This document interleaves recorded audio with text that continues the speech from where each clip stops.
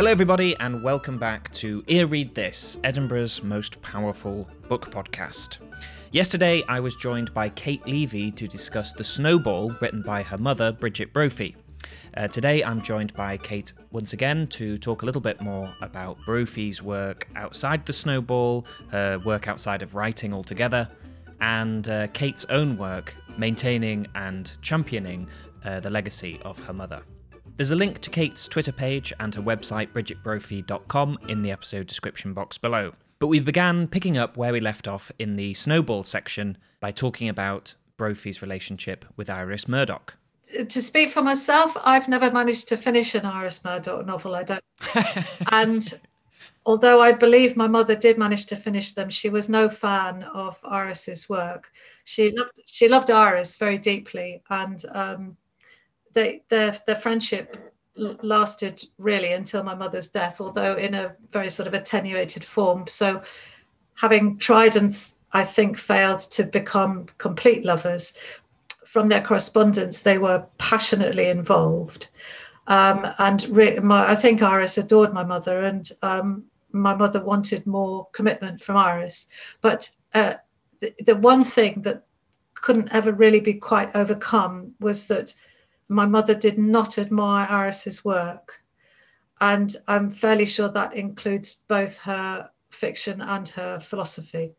So there is a terrible and searing letter from Iris where my mother's patently hurt Iris very much by saying that she can't admire the work. And so anybody who suggests that my mother drew on Iris Murdoch's work for her own, I think is probably wrong. They were such different writers that I find it very difficult to see how people admire both of them. And I know there are people who do, and I think you do, Ash, don't you? Or I think I do, yeah. And yes. To me, it's nothing to do with filial affection. I can't. That to me, they're just so different. They don't really fit in the same universe. But anyway, no, I think my mother was somebody who just created on her own, was never derivative, had her own sort of natural spring of ideas and so on. But of course she was influenced by other people. I'm not so daft as to deny that, but I think it's so difficult to know. You can be influenced by something you read that you don't greatly like, can't you? And you can decide to do it better yourself. You know, I don't know. I don't really know the answer to that, and I'm not an academic, and the academics have probably got much more coherent ideas than I. But my thought is, no, I don't think the cross-fertilization that has sometimes been referred to as mutual, I don't think it was quite so simple. Yeah, I think it amuses me because people do see merit in both of them, and quite genuinely so. And I don't want it to appear that I have such a passion for my mother's work that I don't read anything else. It's not that at all. It is just a simple temperamental thing that I just can't get on with Iris Murdoch's work. Let's talk a little bit about Brigid Brophy's legacy. I usually ask my guests where they first became interested in their subject's work, but this seems like a bit more of a complicated question. No, it's fine. I was born. Yeah, you were born. When did you first become aware of your mother's work, I suppose? Well, of course, I knew from being a very young child that what she did was extremely boring. And, she sat at a desk all day and sometimes fobbed me off with things from a central drawer in her desk where, something for me to cut out or stick or whatever was given me. And I was implored to not necessarily go away, but to be quiet, and I have said, and it's not really supposed to be funny, but it put me off writing and reading for a very long time. And when I was at school, I did realize that she was a writer of some renown. She used also to be sometimes on the television and sometimes in the newspapers and so on. So, I mean, it all dawned on me, I suppose, fairly slowly. I took the attitude that it was normal and natural that everybody's mother, should be like this. And until, of course, I got old enough to realize it wasn't so. But in terms of her really serious legacy, I don't think I really had recognized the extent of it until after my father's death, when I found myself in a position perhaps a little more to try to, to burnish it and to try and keep the plate spinning a little bit about what she had done. So I mean, I think you can put me down, Ash, as a very slow learner. What accounts for the hiatus in her reputation then? Because she seems, I mean, how has she fallen through the cracks? It feels like she should be considered, along with Murdoch and along with people as significant 20th century writers. I don't know. I'm often asked that, and I mean, I suppose basically I'm at a loss to explain it, except by the single word fashion. She was undoubtedly an intellectual in a world that was probably more tolerant of intellectualism, funnily enough, in the 60s and 70s than it currently is. But some publishing houses have made a really big effort to go vintage and to go back to mid-century writers and to elevate them. Not necessarily all of them are quite as deserving, I think, in terms of their art as might be assumed. But she's certainly never had somebody come along and, as it were, swoop up a large swathe of her work and ask to republish it, which is in a way a shame, but it is so often the key, isn't it, to getting somebody's reputation revived and re-examined. She is a very sophisticated writer, I think. I know not everybody agrees with me, but I find her sophisticated, and I don't think sophistication is nearly so appealing as period detail and a certain sort of breadth of humour, which I see in some of the people who've been sort of revivified. Yeah, I definitely agree with that. And I think when someone writes novels that are as distinct and different as each of Brophy's novels are, they're much harder to market, aren't they? I think that is true. And I mean, people always want to, allocate by genre or by sort of temperamental things and so on. And that is a difficulty, although frankly, it needn't be, because my mother was so consistent in her personality and in her attitude to everything that she did. Because in addition to being a novelist, she wrote nonfiction. She was in demand as a reviewer. So she also did critical studies, wrote critical studies of other writers. If you sort of go into Brigid Brophy's legacy, I think there need be no problem, because she's summed up in the words Brigid and Brophy.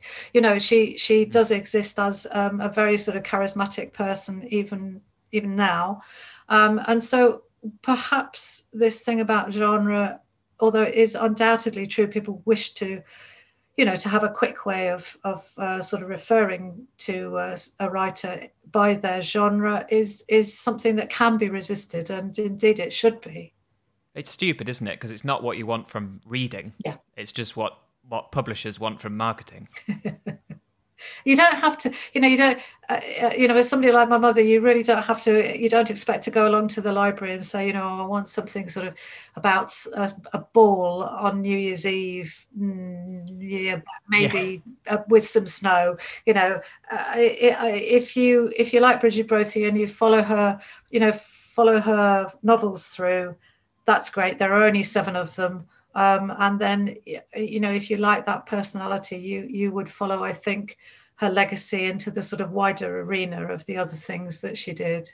And you could argue as well that a lot of her not just nonfiction and but her fiction as well is speaks to contemporary issues more directly and quite a lot more aggressively than someone like Murdoch.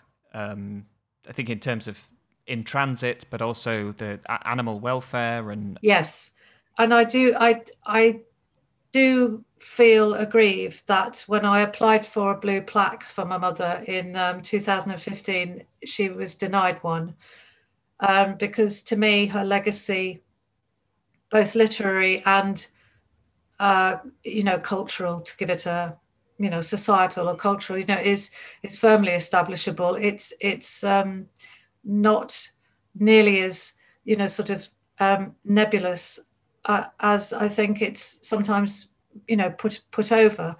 She was very much in the forefront of homosexual equality in terms of campaigning for a change in the law, not just writing about the acceptability of the whole spectrum of sexual desire. She she was well known as a humanist and an atheist. And I mean, there are fantastic interviews where she took on bishops and all sorts of things in argument. Yes, the animal rights is extremely prescient and now very very much of this moment. Um, she was often on a platform for some cause or another. Again, something which people forget because writers need time to write, and she dedicated a lot of time to speaking to even small groups of people, and sometimes thankless causes. Um, she was well known as a left winger, anti-Vietnam, pro-Labour Party, against censorship. All these things kept her in the public eye, and she always had, a reputation as an activist, not just somebody writing about these issues, but actively being there as a campaigner. She lent time to various organisations and donated, money to them and so on. Then the public lending right, which is the rights of authors whose books are taken out of libraries to receive a very small amount of money for each loan. That was an enormous campaign. She instigated it with help from Maureen Duffy and my father and a couple of other people, and it took about 7 years to actually achieve the legislation necessary for it to be granted. And it's been in existence now for 40 years, just over 40 years, I think. And today's authors whose books are borrowed from public libraries, have my mother's 7-year dedication to that cause, to thank for that, really. So, yeah, I think she was a public figure, a sort of feisty woman, intellectual, but who was prepared to back it up with action.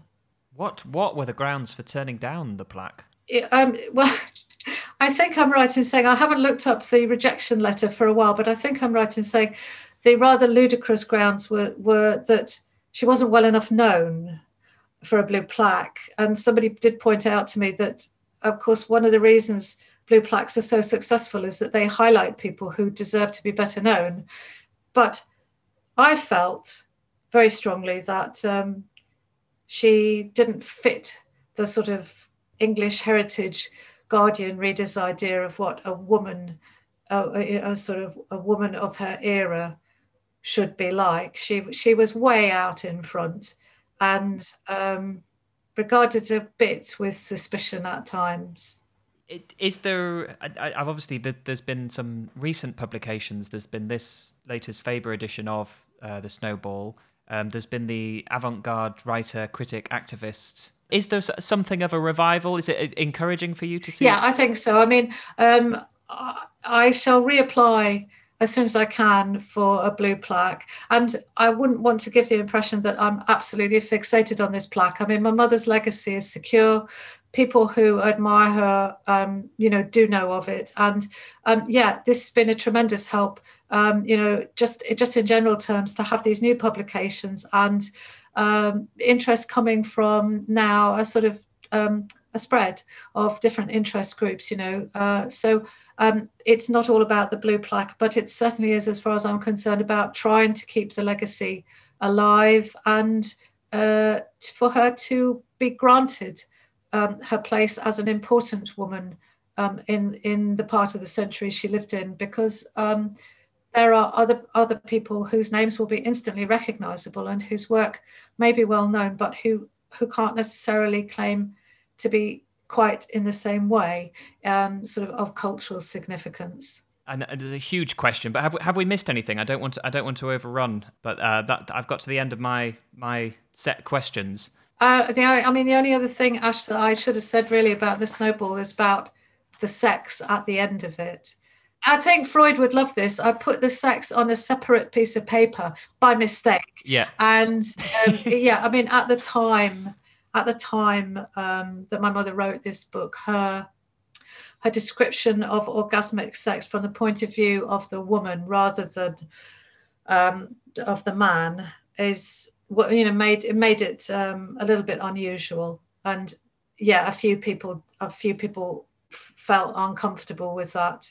But by today's standards, I don't think the sex is shocking. It's still quite a beautiful evocation of Anna's thought processes. It explains why she can't go off with Don Giovanni, because of the impermanence of the magic that was everything but also physical at the end. And she's got death too much on her mind for all of that, you know. So yeah, I was just going to say about the sex, because my mother did get branded as a sort of sexy novelist. Unbelievable. Really? That is, yeah. Maybe this is hindsight, but it just seems such a natural. I was going to say natural climax, a natural time for that to happen. You know, the sumptuousness of the language that's been building up to that. Yeah, it fits it. You've started me on the wrong. I'm just going to say it fits in, and now I'm going to just stop. All right. I think I need a pizza. Yeah.